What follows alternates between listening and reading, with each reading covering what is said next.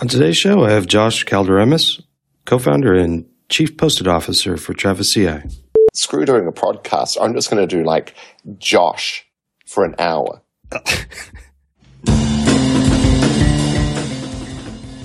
I'm Brian Ocken, and this is the Python Test Podcast, a podcast about software development, software testing, and Python. I announce new shows on Twitter at Test Podcast, and follow me at Brian Ocken.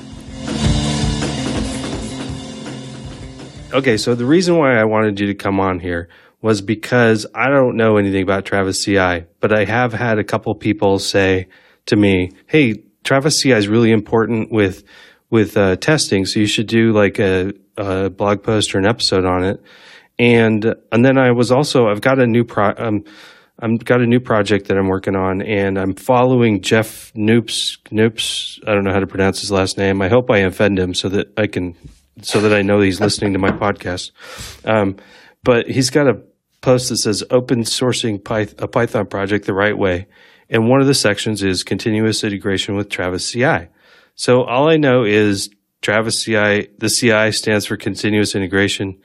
That's pretty much all I know. So can you I guess I do know more, but if anybody doesn't, so what is continuous integration and what is Travis CI and how does that fit into testing? If I had to say in its most basic form, continuous integration is just a form of continuous automation. Every time you save your code, when we as developers think about continuous integration, we're really thinking about continuous testing. Saving our code and pushing it to GitHub. And that push is going to include a range of commits. But what you want to do is make sure that every time you push, your code is tested on something that's a little bit more, I guess, akin, a little bit more similar to your production environment. And on top of that, as you get into bigger teams, you want to make sure that their code is always tested. You don't want to get into a case where it's a really busy Friday, you push it to master and then you quickly deploy it, but you don't remember to run the tests in between. So continuous integration is usually about having a system in place that will make sure that your tests or the scripts around, testing, if it might be linting as well, or maybe checking a full integration systems test, are run on each push. Okay. So you said it to GitHub. Does it only work on GitHub or?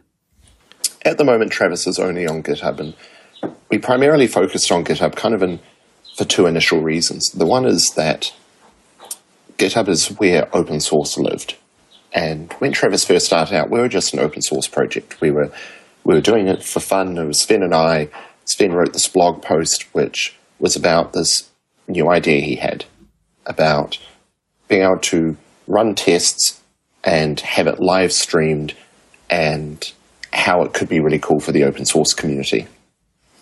And I swear I read it the next day. And I just emailed him and said, how can I help? And that day he gave me commit access. There was just this trust.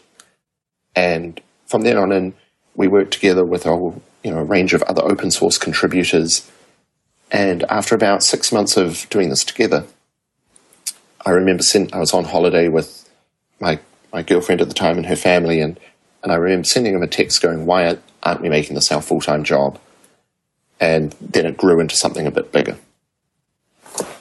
So how long is it your full-time job now then? It's my full-time job. So we're a team of 25 people at the moment. We've just started a little bit of hiring for this year as well. So we've got some growth going on. We're a fully bootstrapped company. We did some crowdfunding initially. So I'd say that we're a crowdfunded bootstrapped company. We're profitable. And we service, I'd say, half of the infrastructure that we have running at the moment. Half of it is for open source and the other half is for people with private projects. Okay, so if somebody, they would set up a private GitHub repo then and set up Travis through that? Or Yes, that's right. Yep. So Okay. we have travisci.org or travis-ci.org, and that's where open source lives. So I just remembered I partially skipped over why we're just GitHub. So the second reason we're just GitHub is that we wanted to focus on making one good experience instead of branching out, and we're a small team at the time and supporting other source control systems, but potentially not giving the best experience that we could, if it could be with, to do with syncing, if it could be with how we activate or report, the status to those systems. So at least on a product level, we wanted to make sure that we had the right focus and that we weren't taking on too much work. Yeah. So you say at first, is there plans to branch out to other products, or? I think it's very fair to say that there's a lot of discussion within the team, and we definitely see what's happening there and within the ecosystem of, if it be Bitbucket Server or GitLab. There's a lot of reason for us to consider adding those. And now that we've actually got a well-sized team and we've got some growth going on there, so we know that we can handle a little bit more, it's definitely a possibility. So how long has this been your full-time thing then? This has been my full-time job for about 4 years now. Okay. So when we first started, like I was saying, it was like Sven and I. And then towards the end of the year, we had Matthias, Sven, Fritz and I, and Fritz was helping us with everything to do with accounting and legal and incorporation. And then Matthias and Konstantin joined as well. So we're a team of 5 founders. And then for the next 6 months, 9 months, we kind of worked on the .com platform. So at that time, because we had sponsorship as well from the community and from other companies, we separated out private from public. And we also did this on a security standpoint, just to make sure that while we were developing in the open, we wanted to make sure that we never put anyone's code at risk. So we had 2 different platforms. And we still have that to this day. I would say, though, that that's a little bit of a relic, and it's something that we're addressing at the moment. So we have .org, which is for everyone's open source projects, .com, which is for private projects, and recently in the last 12 months, we also added Enterprise for on-premises installs. Okay, so if I've got an enterprise GitHub server, I can use that as well? Yes, that's right. You can also use it with github.com if, for example, you just want to run your own Travis on your own specialized hardware, or you've got some special requirements about how it needs to talk with internal services. Okay. Yeah, there are some companies that don't want anything on the cloud because of security reasons. I don't know if they're valid reasons, but I think there's a lot of validity in why people need to maybe run things behind their own VPN. And I wouldn't say that. I've only been a Rails or Ruby developer for the last, I guess, like 8 years. I don't even feel like that's a tremendous amount of time. And before that, I was a Java developer. And when Rails was first really there, I felt like there was a bit of a swell of, hey, everything can just be in the cloud. And I don't pin this just down to Rails, but I think there was this new developer mentality that everything can be in the cloud. And that enterprise is, I wouldn't say a bad thing, but I just didn't feel like people gave some, maybe respect to why enterprise might want to do things in a particular way. And I have a new appreciation for that. We deal with a lot of great companies that, for developers, they just want to use the tools that help them be productive and make them happy. And enterprises do have security guidelines and very detailed kind of security requirements that they might need to, abide by, even just on a government level. So, I think, there's a million very valid perspectives of why you might have to run or your services in a particular way. So, can I ask you a bunch of like specific feature-like questions? Is that all right? Oh, please do. Okay, so I'm familiar with Jenkins. And that's a local thing. Is there some benefit to running Travis versus just a local thing like Jenkins or something? Okay, well, let's talk about open source to start with. So open source, I think, and I'll focus on GitHub as well, because just in relation to Travis, let's say you're running a popular open source project on GitHub, Python project, lots of users, it's a library as well. And we all know that Python has a lot of different versions that you can use. Not only different versions, different patch versions, different implementations. Now, you as a open source developer, if you were to run Jenkins yourself, you would be then partially expected to maintain those Python versions. You would be expected to maintain that infrastructure. And at the core of what you're developing, that's not your primary focus. Your primary focus is to make sure the code is complete and well tested, and that you merge and pull requests or implement some new features. And let's also consider the possibility that this isn't a very active project. Are you going to run a Jenkins server for the 3 or 4 times, maybe a month or a quarter or a year, that you're going to update this project? So Travis is there to actually help with a lot of these issues. Travis makes testing easy and in the open. While we focus on security and scaling, you can focus on coding. And it doesn't matter if you're a very busy project or a project that only commits a couple of times a year. Travis will be available for you without you having to check, is the server still running? Does it need upgrading? Is Jenkins still up to date? Okay, so does it only test like my main branch, or can I have multiple branches being tested? Travis by default works on a kind of what's called based on GitHub webhooks. So if you push to any branch, we're going to detect it. GitHub will tell us. And then we hook into pull requests. So we test the merge commit that is available for that pull request. The advantage of that is if you're having a pull request from kind of like outside of your contributors from a fork, then we're going to test the merge request from that fork to your main project.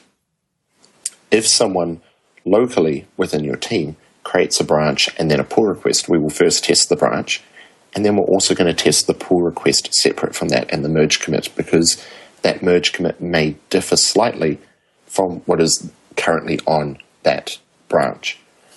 So, okay, that's freaking cool. So we make sure that we test all the possibilities so you can actually be, 100% sure that thing's going to go well. And so let's say it doesn't. So somebody puts a pull request in and it breaks something.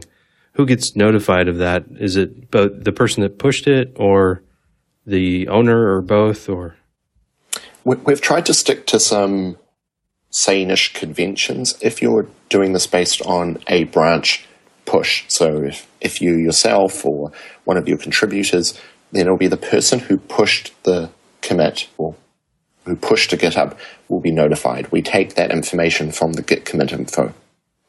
So let's say you push to master, you break master, we'll email you and say, hey, Brian, I think you might have broken something. Okay. And then we've got the links there.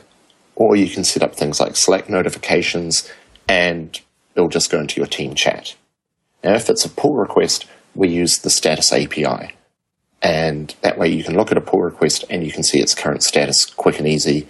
And it'll also show in the history of the pull request. So you can see if, maybe it was fail, pass, fail, and then pass again. And then you can click through to each of the results and see what might have changed. Okay. Is there a way to look at the history of the Travis results?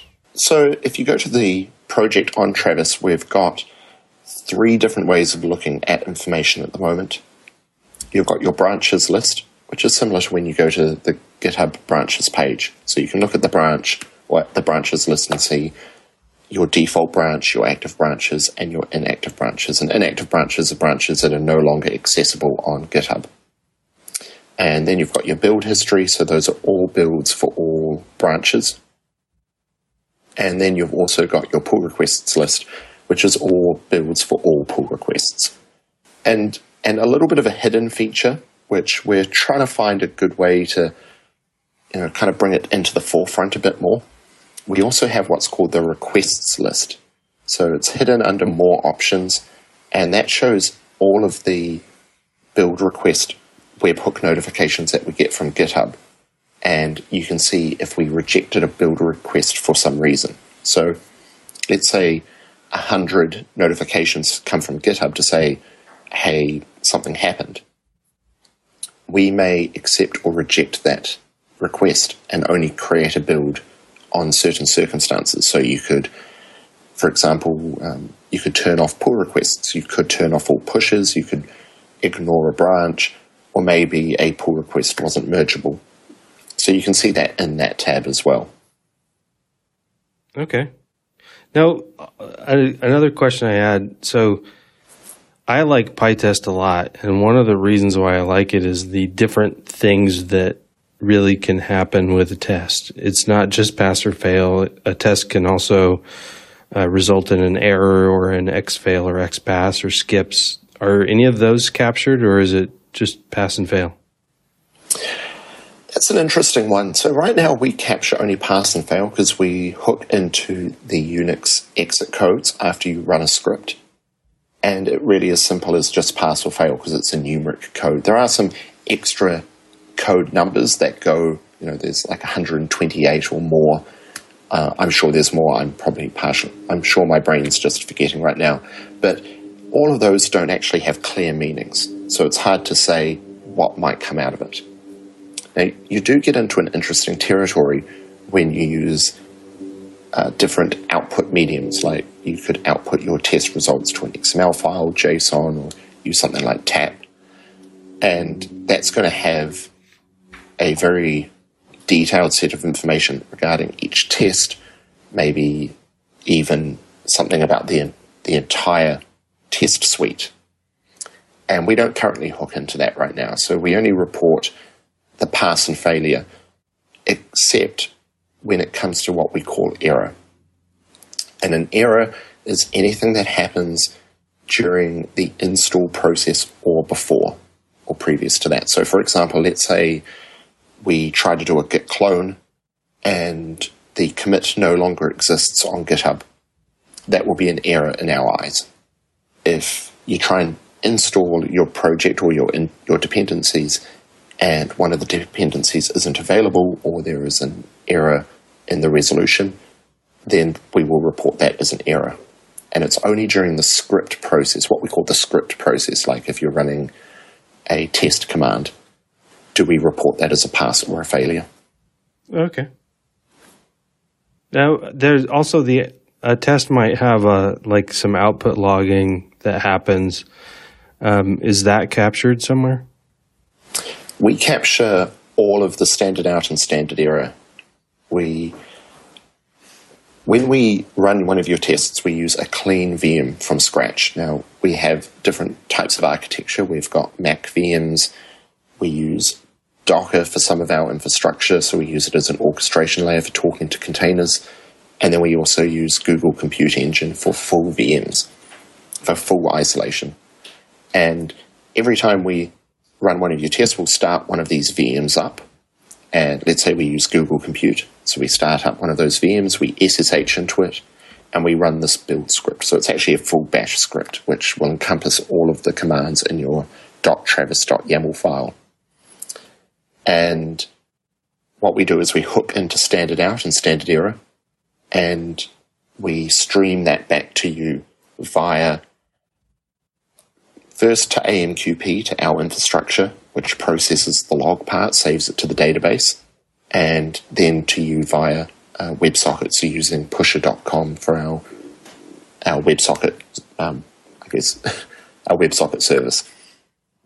So everything that you see in your browser when you're watching your test, you can watch everything live, is at most about half a second delayed.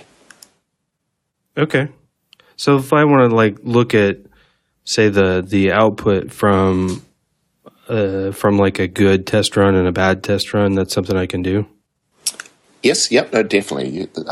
So we definitely don't keep just pass and fail. You can see everything that happened. You can see, for example, if you're a Ruby user, you might see us run bundle install, and then you can see the output and the exact versions of each of the gems used.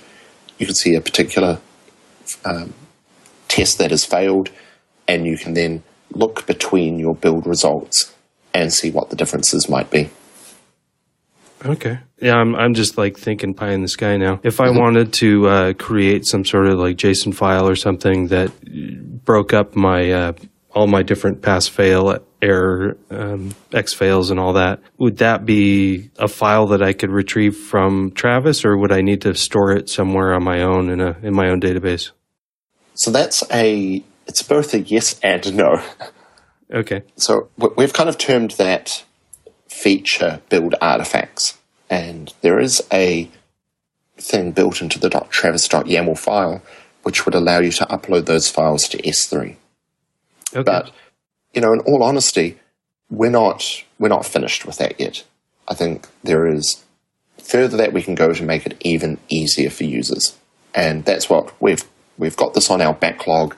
I wish I could have a better time frame for you, but the idea would be that after every test runs or every build runs, there would be a set of files that you can just upload, and it would upload to Travis. We would store it. You could retrieve it via API. You'd be able to view some of this in your browser as well. So right now, yes, there's a little bit of manual workaround that you'll need to do this yourself. The long-term goal, well, the goal, I'd love to say this year, but we've got a much bigger thing that we're kind of trying to wrap up as well. But I would hope that maybe either end of this year or beginning of next year we'll have build artifacts as a fully built-in feature. Well, I hope I didn't seem like I'm slamming you with just the hard questions. No, and I love these questions. Just the stuff that's on my mind, and but I don't want anybody to think I'm negative on it. I think that the project is super cool, and I can't wait to get my project up and running on Travis. When we first started Travis, when it really first began, the entire concept, the entire idea wasn't about how we can create a startup and make money. It was literally, how can we help open source? How can we make open source better? And Travis first came around when, there were already cloud CI providers out there. What I feel we did differently was making it easier to test different configurations. So, I would like to use this version of Python, and I'd love to run, this script.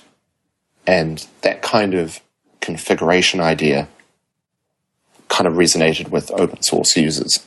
That's where I think Travis is most important, because its goal is to make sure that when you use a library in your project for your client, it's tested against that Python version, it's tested against that database.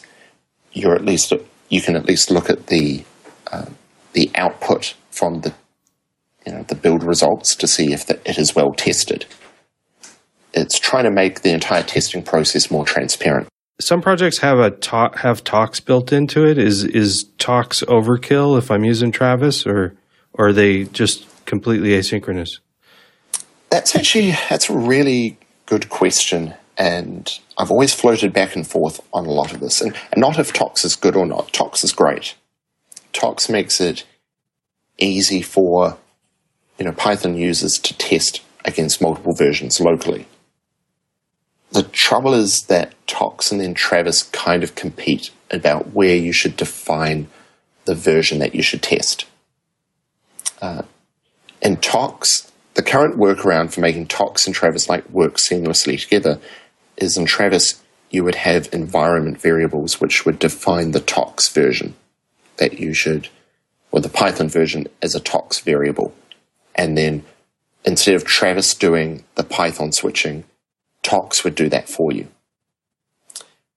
Now, it's a much of a muchness about how it's kind of viewed, but it's definitely not as simple for us to sometimes get some statistics or to easily display that information. We'll be displaying it as a environment variable versus here is the language being used, the language version. So I've had this as, well, it's been a GitHub issue for a while about how we can kind of integrate with Tox better, and I just wish I had a better story for that. Well, yeah, I guess it's also just a recommendation.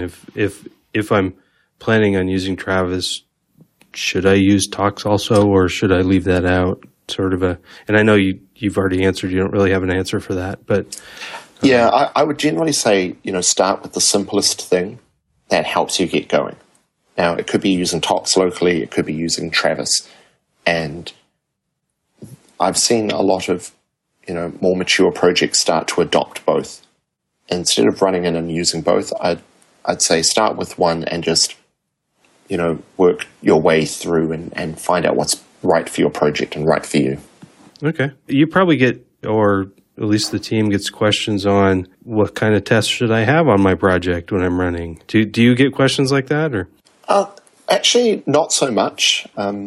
Testing is a really interesting topic because on top of that, testing, even when you just talk about one language, and now I come from a Ruby background, so we've got test unit, we've got RSpec, you've got mini test, and then you've got different integration unit tests. I mean, it's a very big, broad topic, even just for one language to kind of talk about.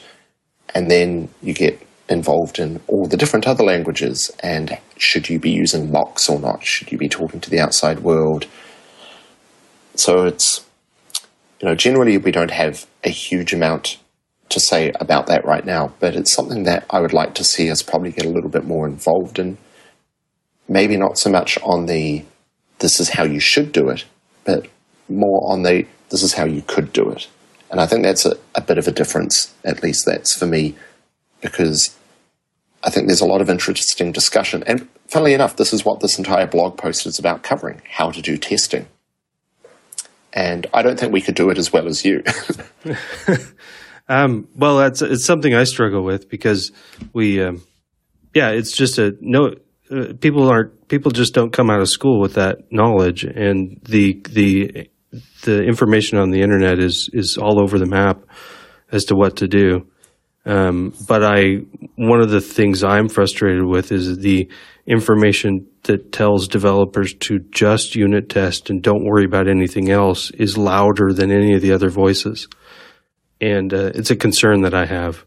But so I'll be honest, Brian, I'll tell you a dirty little secret. I'm not the most fantastic tester myself. What I've generally done in the past prior to Travis is I would, kind of start coding a project, and then I would be testing it locally, if it be in an interactive session or in the web browser. And then I'd start putting tests around that to kind of solidify what it should be doing, to kind of confirm it keeps doing that. Now, it might be an integration test, might be a simple unit test. I personally came from a bit of a background where you test just to make sure it continues to work versus testing every possibility before it even gets to that point of what you'd kind of imagine it looking like. And that's why it's so hard to get in. I won't say hard, it's so interesting to get involved in the different ways that you can test. Well, I don't think your model is very much different than anybody else's. It's just that I personally don't think the jump from test what you think ought to be tested to testing the right way should be as huge as some people make it out to be. So, and I also don't think people should feel guilty about it. Software's hard, man. Yep. I recently got involved in a project called, I'm really bad at pronouncing it, but it's spelled POXA, POXA, and it's a Pusher.com kind of compatible local installation, so you could do some testing locally, I'd say. And it's written in Elixir, really awesome new language. And I was looking through its test suite, and it's got a fair bit of unit testing, but then it's got more integration testing as well. And it uses a lot of mocks and mocks in Elixir and Erlang, from what I understand. And I'm very new to the language, of course. From the main contributor was telling me that mocks aren't recommended in Erlang and Elixir. So it's quite interesting to see the differences between the different languages as well, because if that is true, that mocks aren't recommended, well, in Ruby world, mocks are very much recommended.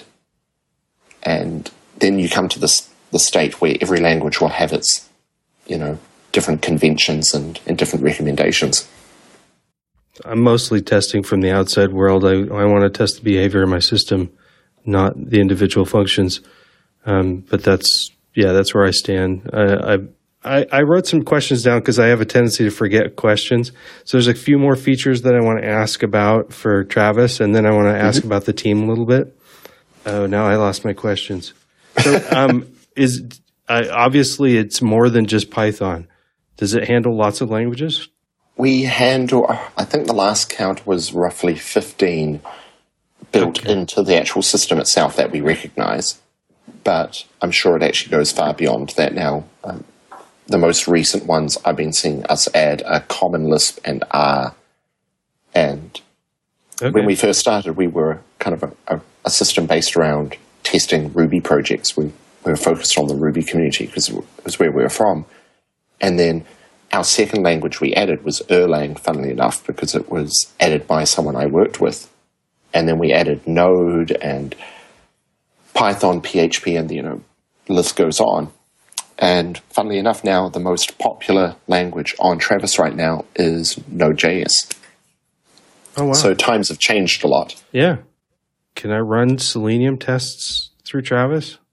Yes, you can. Yep. So you can spawn a Firefox or Chrome and run Selenium tests, or you can use something like Source Labs or Browser Stack and run, not only the Selenium side of it, but different browsers and different operating systems. Wow, that's awesome. Do I have more questions about Travis? I think I'm convinced. So the team, though, you started this with Sven, is that right? That's right, yep. Now, were you co-located at the time, or? Well, when we very first started it, it was a blog post, and I was living in Amsterdam and he was living in Berlin. And then about a month later, we met for the first time when he was in Amsterdam with the place that he was working with, his team. And then from then, we had a whole range of open source contributors. 90% of our code is open source, including our web UI and API.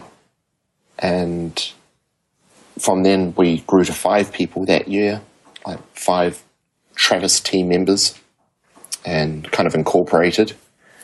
And then we're now at 25 people, with, I believe, 50% of our team is women. And, the entire team ranges from our foundation side with Annika and Laura, who work on Rails Girls Summer of Code, and helping out open source projects kind of acquire some funding so people can focus on those projects. And, then we've got everything from ops to developers to, team happiness. And do you have an office, or are you all remote? Well, 50% of us are remote and 50% kind of live in the Berlin area. So we have an office in Berlin, and then we've actually got, we've got people in America, Spain, Norway. I know it's technically America, but I'll still point it out as Hawaii in case Hero is listening, because it's like that. It's like, in some regards, New Zealand. It's in the middle of kind of nowhere, but still America. And I think that's We've got Carla, who's in Australia at the moment, visiting family, but also doing some remote work. And then myself, I'm in New Zealand visiting family, also working, but I live in Berlin. Okay. Well, Idaho is also in the middle of nowhere and still considered part of America. But where did the chief Post-it officer come from?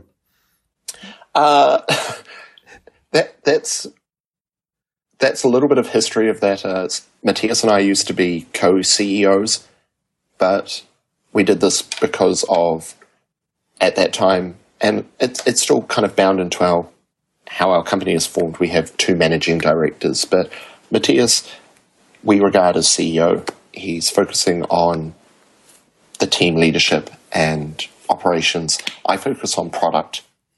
And when I started getting into my role, I used to be one of the main developers, and we've all kind of grown between roles as the team has scaled and grown.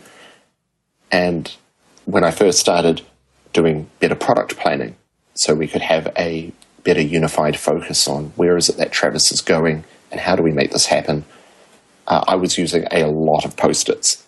I was covering the walls in Post-its. I love Post-its. So Chief Post-it Officer kind of made a lot more sense. So just yellow, or do you use pink and blue and other colors as well? A lot of yellow, a little bit of pink and blue for headers and different kind of topics. Okay. I'm quite a fan of Post-its as well. The other day, I think it was about a month ago, we had a little board offsite, like a little retrospective meeting. And the place that we were holding the meeting gave us a suitcase of Post-its. Different awesome. Post-its of different sizes. There was that part of me that kind of just was oozing happiness. So your team's all over the place. Do you get everybody together ever, or? Yep. So every team we've divided our team into different shades of blue, thanks to our designer Justine. So we've got Team Blue, Team Sapphire, Team Periwinkle. I want to be on Periwinkle. Periwinkle.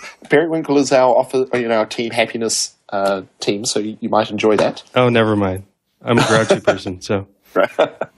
And every team gets to meet up, twice a year, do their own little offsites, and then we have our company offsite as well. Okay, cool. Hey, is there anything I didn't cover that you'd really like to tell the people that listen to my podcast? No, I think you've covered a lot of things. It was funny. One of the questions that you sent in an original email is one that's actually very near and dear to my heart. I partially covered it earlier as well. It's the difference between .org and .com. So we have that difference of open source versus private, but I kind of mentioned and didn't kind of explain. That is one of our big focuses for this year, is merging these 2 platforms. Now, we would like it to be just like how you use GitHub. You should be able to go to Travis and see your open source and your private in one area. You should be able to have different accounts and, pay for different accounts as need be. And have your open source, concurrency, etc. So that is our big goal for this year. While we've been trying to do that for the last year or so, it's all been about trying to scale Travis, because the number of builds and the number of projects on Travis just keeps growing, which is really fantastic to see. And now it's about trying to merge these databases and the infrastructure and all of our Amazon instances and Google and our Mac VMs. So our aim is for, I would say it's probably be Q3 of this year, that we'll actually have one website that you can go to, travis-ci.com, and have everything in one place. Now, is there a business pressure for this, or is it just something that bugs you guys? It's a bit of both. Okay. I mean, on one side, you've got different infrastructures that you have to maintain. So it gives you extra overhead of where you put in monitoring, how you provision a different setup, how you scale that. So when we deploy a piece of code, we're not deploying it to one infrastructure. We have to now deploy it to 2, and we have to keep them in line. So, on one side, you've got technical overhead, which adds to extra stress and complexity. On the other side, you also add a cognitive complexity for your users. They now need to know which website to go to do a certain thing. What if you make an open source project private and vice versa, and then losing your histories between that flow, and also making it harder for larger open source customers or users, increase their capacity. So, we've put barriers in place where there shouldn't even be barriers. Okay. So my main request is I really love the About Us page. So whatever you go to, don't lose that. Oh, no. That will always be there. We've got plans to improve that even further. Most recently, Justine added the different flags to show what nationality someone is and where they live. Oh, I didn't know what those meant. I see 2 flags. Yeah, so my one will show New Zealand and then the German flag as well to say I live in Germany. Okay. Cool. Well, mine would probably be the United States flag, and then if Portland's got a different flag, it'd probably be that, because it does feel like a different country there. I would actually love to have that some form of live updating, so when you travel, you could change your flag to say where you are. Yeah, that'd be good. But yeah, I really enjoyed this conversation. Thanks a lot for coming on the show, Josh. Well, thanks for staying up late. I mean, if people don't know, it's 11 a.m. for me. It's 11 p.m. for Brian. It makes it very easy for me to do the time difference between, the other side of the world where I need to catch up with my team. It doesn't make the time zones any more fun to deal with, though. Someone has to stay up late. So the 12-hour off thing, the reason why I wanted it to be on Tuesday, because I figured I would be over my jet lag by Tuesday, and it turned out that I did the math wrong, and it's Monday night for me. Yes, that's the other thing you have to remember. It's actually one of the joys of working from New Zealand. Now, if anyone's listening out there, one reason I'd like to promote New Zealand as a great place to work is if your team is in the United States, you get to come online on Monday, and no one is there to distract you. You have got a very quiet Slack room. Email is very quiet because in America it's Sunday, and in Europe it's Sunday night. So you get a lot of work done, and then on Monday evening or Tuesday you'll catch up with the team, and then if you're in operations of some form, your Saturday is America's Friday. So you can be offline on Saturday and know that everyone else is looking after the land on their Friday. You just reminded me of one more question I had about Travis. You mentioned the website mentions Slack integration. So what does even that mean with a service like yours? How would it integrate with Slack? Well, right now we do very simple integration of notifications, like your build passed or failed, or it's fixed, or it's now failing. I'd love to take it one step further and have a really awesome Slack bot. So you can then say, .Travis, and then ask for the status of a project, or maybe even trigger a new build for a project. Maybe you could even request a debug VM via the API. So I feel like there's a lot we could take that. ChatOps is important to us, and I would love to embrace ChatOps a little bit further and see how we can make it awesome for our users. But right now, so would I specify a channel for it to put a status in or something? Or yes, so you can specify one or more channels, and then you can have all of your notifications go into, one area for the team, or maybe kind of like a builds channel, so you can keep it a little bit quieter. But that's one of the greatest things about Slack is like channels are just cheap. I'm just starting to use it. I have to admit that Slack is like such a incredibly awesome tool, and it's been invaluable for a remote team like us. We don't use a huge amount of services to keep us all connected. Slack is the main one, and it's funny how so many other communities are now coming to Slack as well, in terms of user groups, or even just really very isolated kind of ideas like, if you have a product Slack, and have a team of people that just want to talk about product, or co-founders. There's a Berlin co-founders Slack room as well. I think I'm going to take that audio clip and send it to Slack and see if I can get them to sponsor the show. I love your business way of thinking there. Well, yeah. So I'm doing this purely out of the goodness of my own heart. Plus, I'd really like to make some cash from it. So if you guys could pony up some money and sponsor the show, that'd be great. So, not you guys, actually. Sure, if you guys want to sponsor the show. And I love how you're very direct there. Just pony up some cash there. Yeah.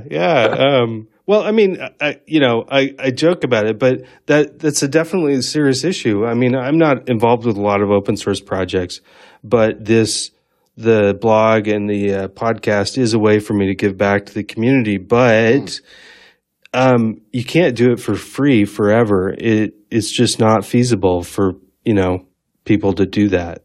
I totally agree. It's one of the things when we started Travis, we were doing it out of the kindness of our heart, but we were doing 40 hours at our job and then another, 30 to 40 hours a week on Travis.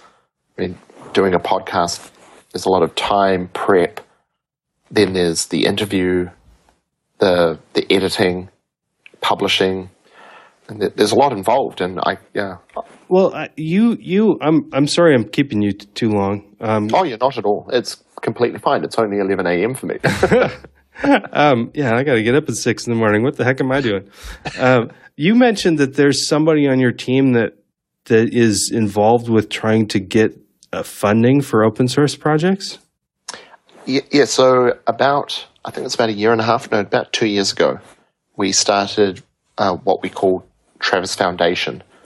And it was our way of trying to give back to open source projects. So it first started off as our way of creating a little umbrella for Rails Girls Summer of Code. And for the Python people out there, if you don't know what Rails Girls Summer of Code is, it was kind of based on the concept of Google Summer of Code, but it was for the Rails Girls kind of group where to help get women into tech. And this was a summer of code just for them, for the people going through that kind of program. And Annika joined our team, and she was the main organizer with some help with Sven. And they would raise about $100,000 a year from various companies to give women some funding while they worked on these projects with mentors. And I think we're into our third year now, and things are going really well. So we've got Annika and Laura working on this, who we employ both of them as part of Travis. And when Rails Girls isn't actually, going ahead, when there's no fundraising and then the actual running of the program, we also have a thing called open source grants. So you should go to Travis Foundation.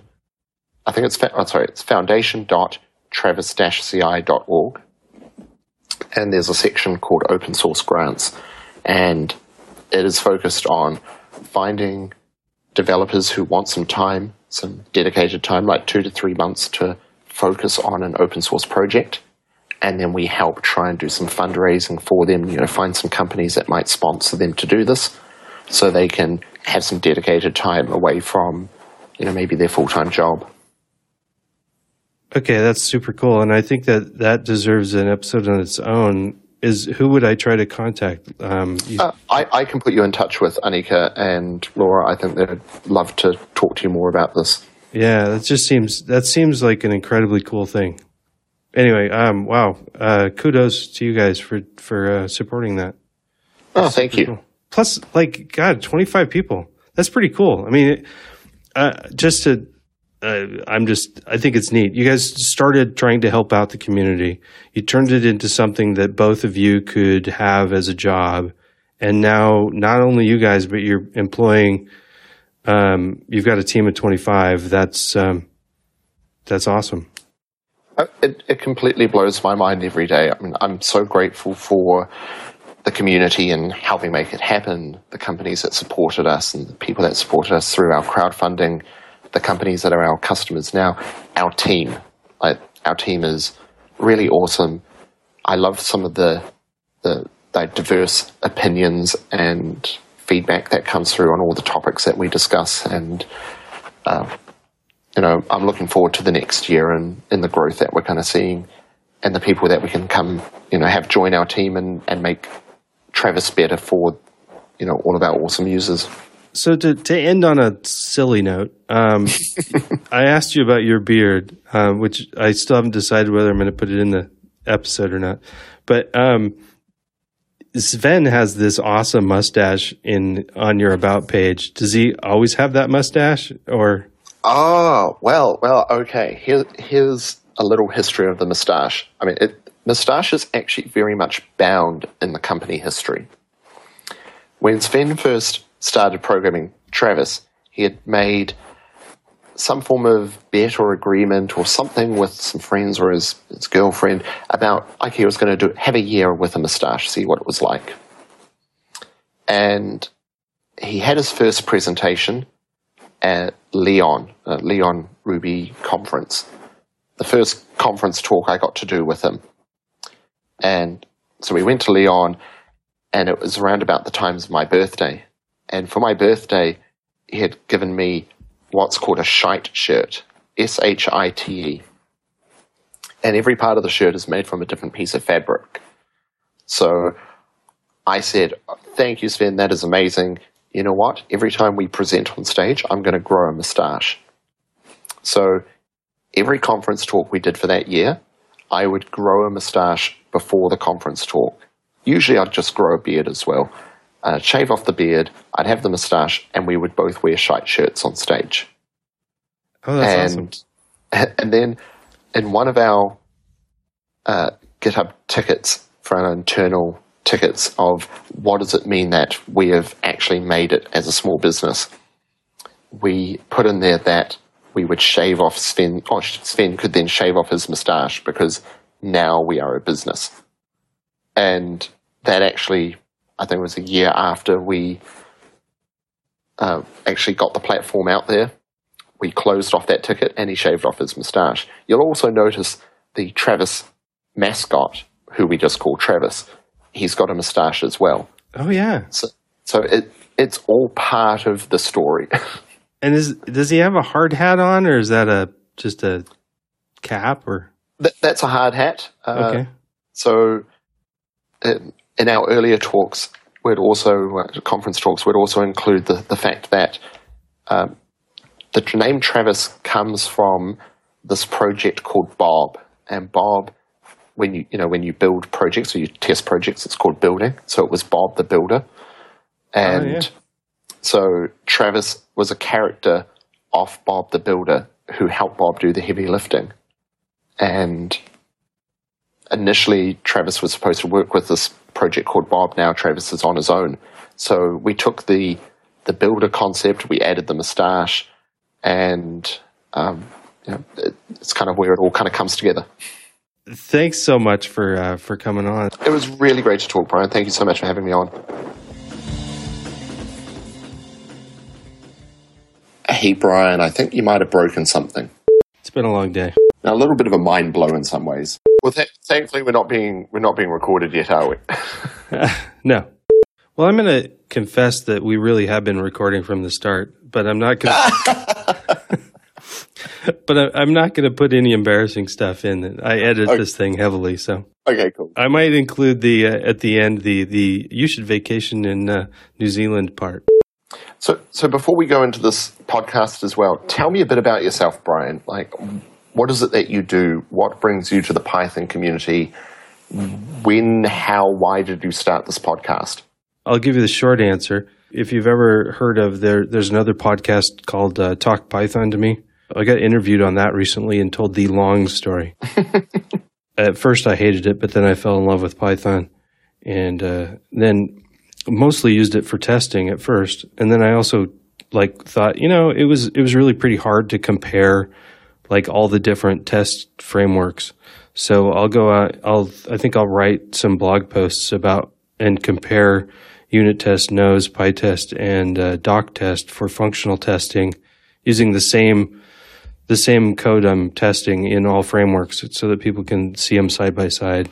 I started wanting to address a lot of other topics, like how do you write a good test? And because I noticed that everybody was coming to programming from different educational backgrounds, and some people learned it on the job, and there were huge education holes. Like developers knew that they should write unit tests, but they didn't really know how to write a good one. And they really didn't know how to write system-level tests. And a lot of development teams have no QA now. They just have the development team, and they don't really know how to do that. And so that's the educational hole I'm trying to fill with this podcast and with my writing right now. That's me. Awesome. That's a really great effort. That's really cool what you've been doing as well. Definitely plug New Zealand. We'll get as many developers as we can to move to Wellington. Yeah. Wages are sane. Housing, it's a little expensive, but it completely makes up for it in terms of nature and quality of life. You have got an exceptionally clear microphone. You sound radio quality clear. Well, your voice is sounding pretty good too. Oh, well, thank you. I've been practicing. You actually you have that radio voice. I think you should do your own podcast, man. Screw doing a podcast. I'm just going to do like Josh for an hour. And it's just going to be me reading books and magazines. Today I'm going to read this chapter of this book.